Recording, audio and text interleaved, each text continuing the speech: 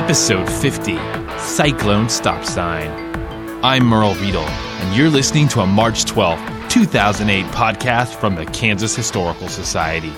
In this podcast, museum staff reveal the story behind the story about artifacts featured on the Cool Things section of our website, kshs.org.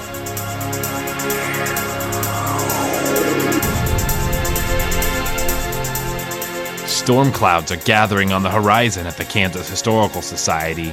On March 21st, the museum's latest exhibit, Forces of Nature, blows into town. The exhibit examines how Kansans have adapted to the extreme weather of our state. To kick it off, we bring you up close with one of the most powerful tornadoes in history. Join curator Laura Van Orsdale and me as we take a look at a set of street signs from Greensburg, Kansas. In 2007, this city was nearly wiped off the map when a tornado descended from the sky. Find out what it takes to crumple a steel stop sign like an aluminum can.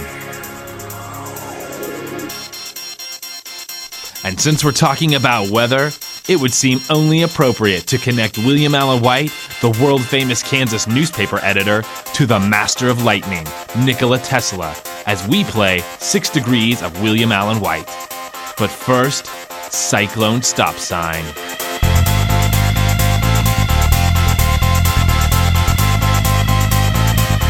Good afternoon, Laura. Good afternoon, Merle. Today we are going to talk about some traffic signs. And these are not your typical traffic signs, are they? Right, they're not. They actually are survivors of a traumatic event. That's right. These signs survived a tornado that destroyed the city of Greensburg, Kansas on May 4th, 2007. What was the town of Greensburg like before May 4th?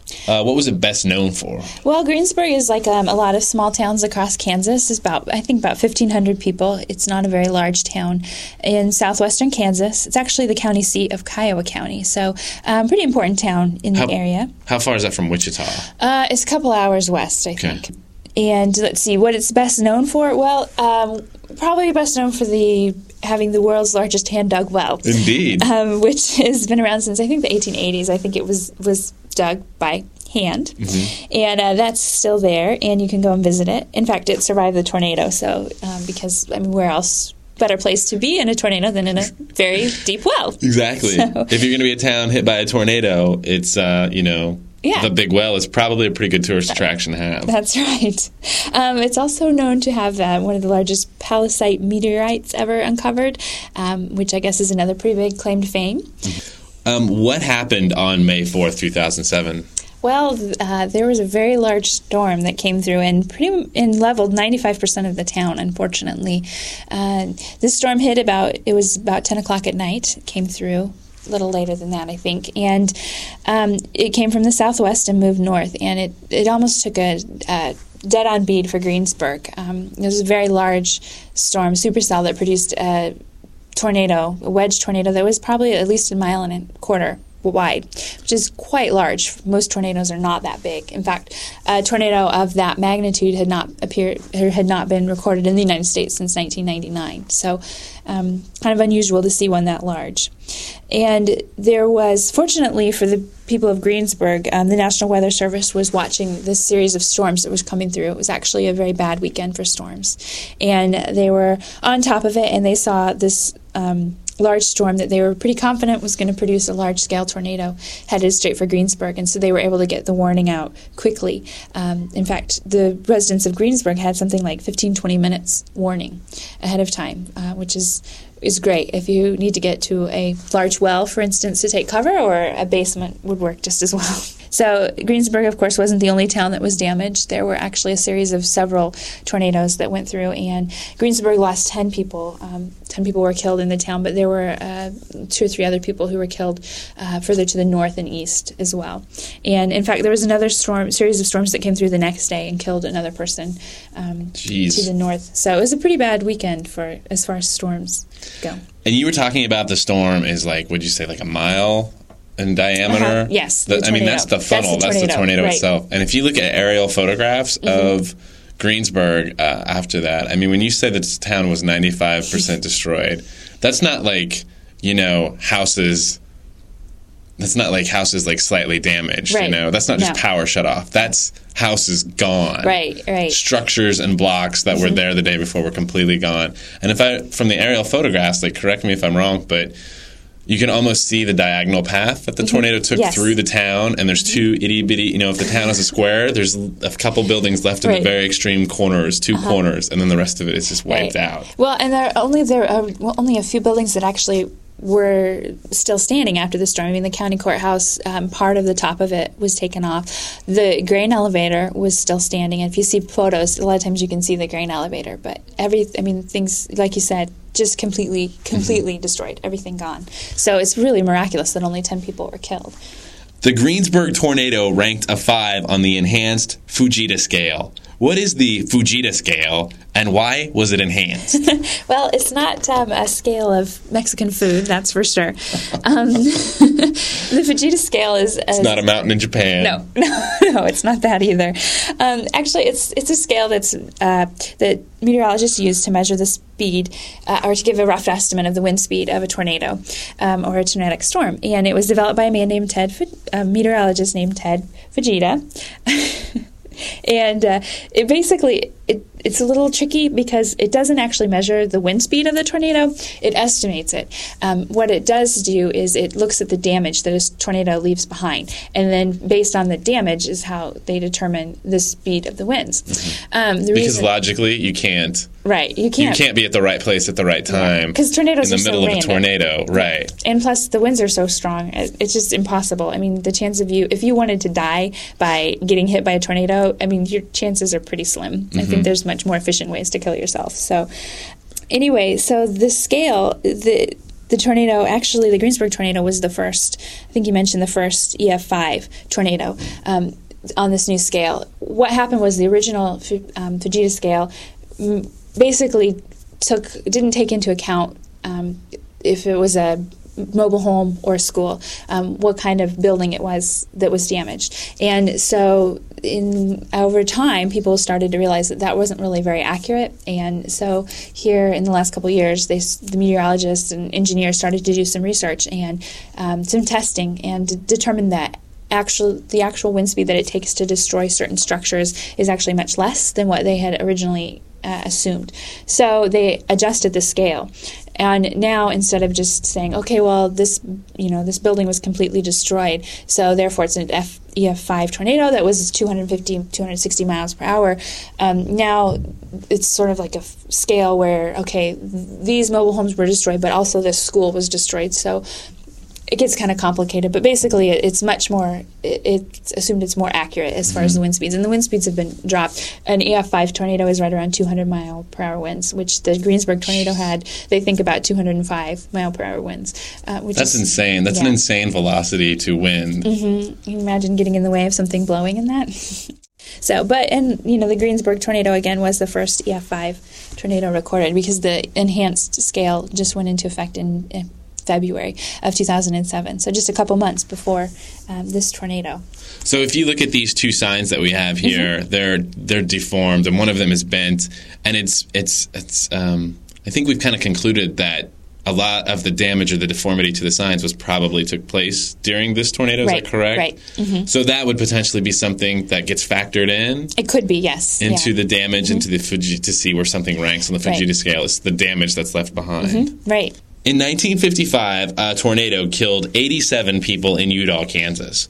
16 people died in the 1966 Topeka tornado. And finally, Greensburg, like you said, claimed the lives of 10 people. How do you account for the slow reduction in casualties? Well, there's a couple things that are going on here. Probably one of the biggest things is just simply the fact that from 1955 to now we know a lot more about tornadoes. They're probably one of the least understood meteorological phenomena, just because they're so random. We still don't understand exactly how they form or why they form. But we do know meteorologists have a lot better equipment to monitor these supercell storms. They know more about the storms that produce tornadoes. But really the biggest factor, the biggest difference between Udall and Greensburg probably is the fact that there's a warning system, a much better warning system now in place. The people of Udall, unfortunately, didn't have any warning that a major tornado was coming at them. In fact, that was something like 20% of the population of that community just gone in the 5 minutes that it took the tornado to go through their town. The people of Greensburg had 20 minutes. So even though it was a much larger town, I think much larger, many more people to get under cover, they had plenty of time to find a safe place. And they had the sirens going off. The sirens were in effect too. Topeka, actually, the Topeka tornado, when that came through in 1966, they were pretty lucky that they had any warning at all, because there still wasn't a lot of warnings. But Topeka had an established spotters group, and so that's people with eyes on in right. their cars sitting watching. That's not just radar. Right. That's somebody on the road. They get dispatched to a certain area and they sit there and watch. And those spotters were able to call back to Topeka and let them know that there was a very large tornado headed straight for town, and that tornado did millions of dollars of damage. So do you think, because the Greensburg tornado hit in the middle of the night, didn't it? It was 10 o'clock, yeah. Well, 10 o'clock at night, which, that's not that uncommon. That's not that uncommon? No. But do you think that inhibits the role of the spotters then? I mean, if they're sitting in the dark? Yes, I think so too. It is hard to tell, although with a supercell of that size, there was a lot of lightning going on. So it does. But it is, when it gets dark, it's harder to see. So, and especially if you're in a storm, and where your location is too. I mean, if you're at the wrong, if you're looking at it the wrong way, if it's raining in between you and the tornado, you might not be able to see it either too. So it's not an exact science by any means, but it really makes a difference. It's weird to think that, even in this age of Doppler radar, that there's still a human element to the whole storm predicting and storm and tracking of storms. Well, meteorologists work very closely with spotters, trained even today spotters. They do. Even today. In fact, the Topeka office of the National Weather Service, they often will have a ham radio operator in the office with them when they're tracking a major storm, so they can keep in touch with their spotters that way, and the county emergency officials. And it's really involved. It's not just looking at the technology. You also need the people. In fact, it's one other thing that's kind of interesting about the warnings. In the late 1900s, the federal government outlawed using the word tornado in any kind of warning because they thought it would create too much of a panic. People would be too upset if they heard that there was a possible tornado coming. And so they couldn't use the word tornado in any kind of warning until about, that was sort of changed in the 1930s. Thank goodness. Yeah, but it's still, until the 50s, there really wasn't any kind of reliable any attempt to really predict tornadoes. So a lot has changed in the last 50 years. Along with the near total destruction of all the buildings in Greensburg, all the street signs and traffic signs vanished. Right. What impact did that have? Well, at first you might not think much, but when your town has been completely destroyed and every house is in rubble, you'd be surprised at how hard it is to get around because everything looks the same. In fact, not only there were no buildings for landmarks. You couldn't, that's just down past the courthouse. There's also no street signs, so you can't tell the difference between, Sycamore and Main because everything looks the same.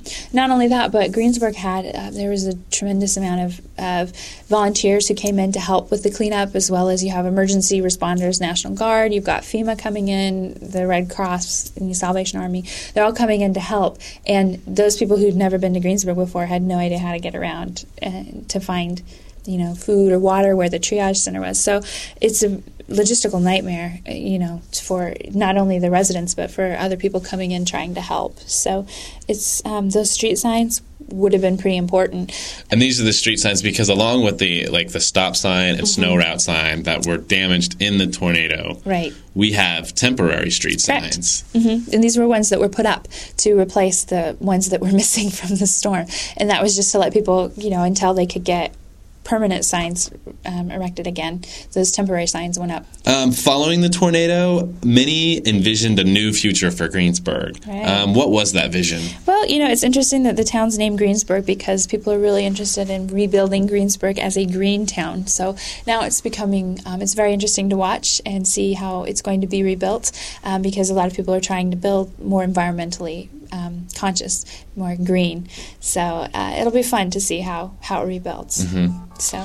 All right. Well, Laura, thanks for telling us about the Greensburg signs. You bet.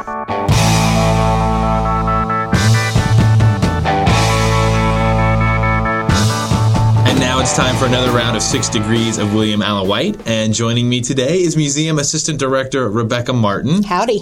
And Assistant Registrar Nikayla Zimmerman. Hello.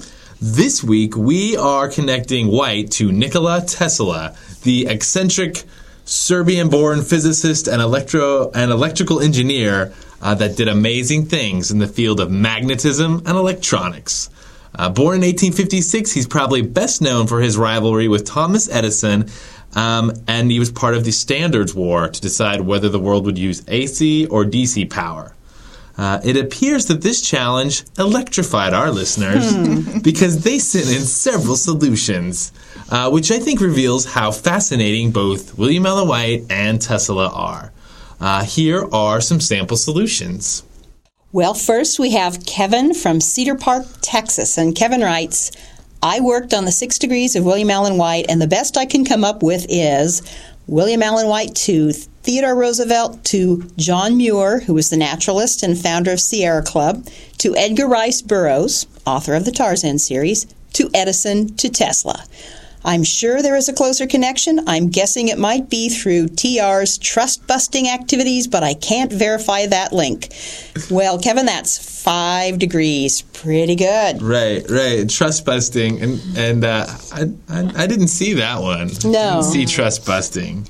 And we have to say, nice try, Kevin, but Nick got you. Uh-oh. Nick from Emporia wrote, Nikola Tesla received $150,000, 51% of which came from J.P. Morgan, in 1900 to begin plans for the building of the Wardenclyffe Tower, an early wireless receiver. J.P. Morgan's wife, Frances Louise Tracy, and their daughter were friends with William and Sally White. They visited the Whites at their home, Red Rocks, in the early part of the 20th century. So that's Nikola Tesla to J.P. Morgan to Frances Louise Tracy to William Allen White, 4 degrees. So that's really interesting.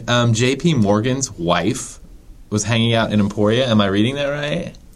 Looks like. That's amazing. Everybody knew William Allen White. World-famous journalist and, raconteur, I guess. And Emporia was the place to be. Didn't it sound good? Yeah.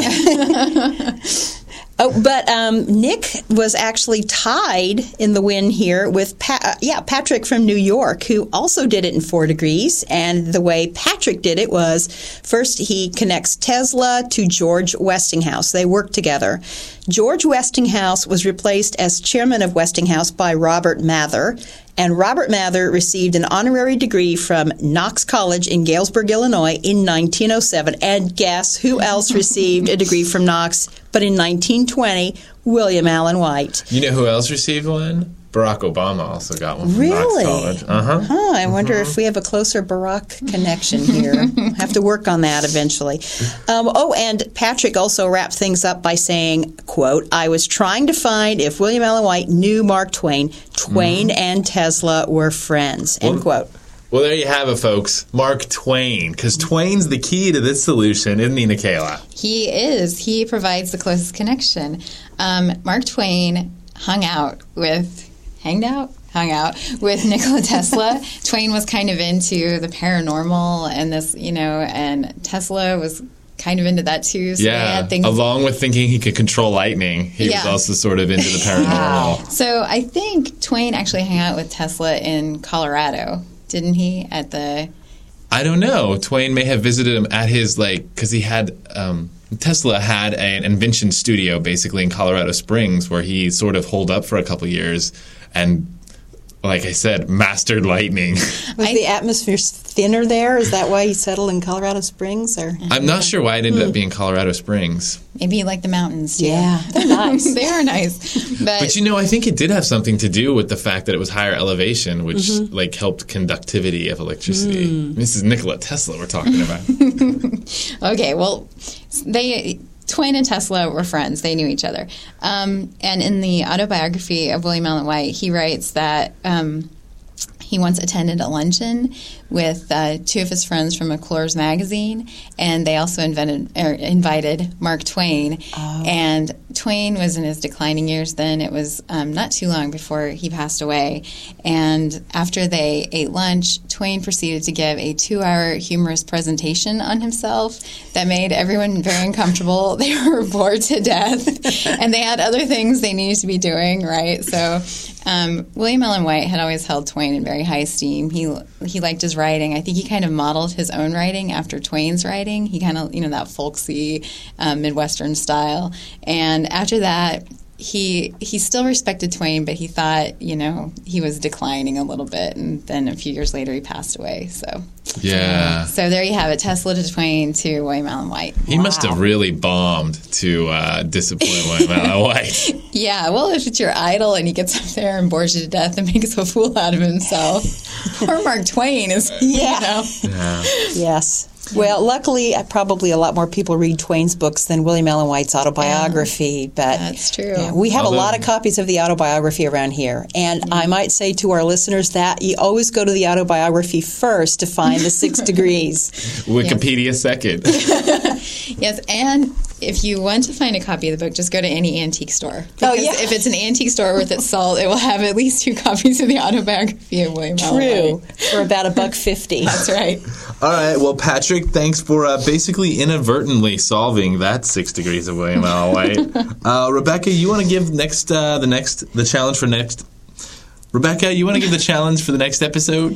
Yes, and it's a very timely one because we are basketball fanatics here in Kansas, actually, most of the nation, but especially in Kansas. And so we're challenging our listeners, can you connect William Allen White to the NCAA basketball tournament? It's a little non-traditional because we haven't connected him to an event or a phenomena for quite some time. So this will be different. So if you have a connection between William Allen White and the Big Dance, send your solution to podcasts@kshs.org. That is podcasts with an S.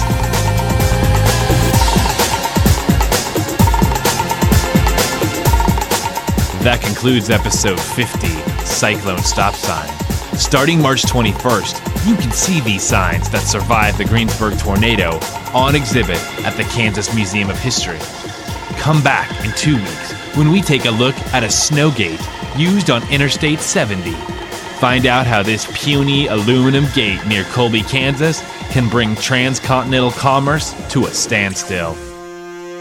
This podcast is a production of the Kansas Historical Society. Real people, real stories.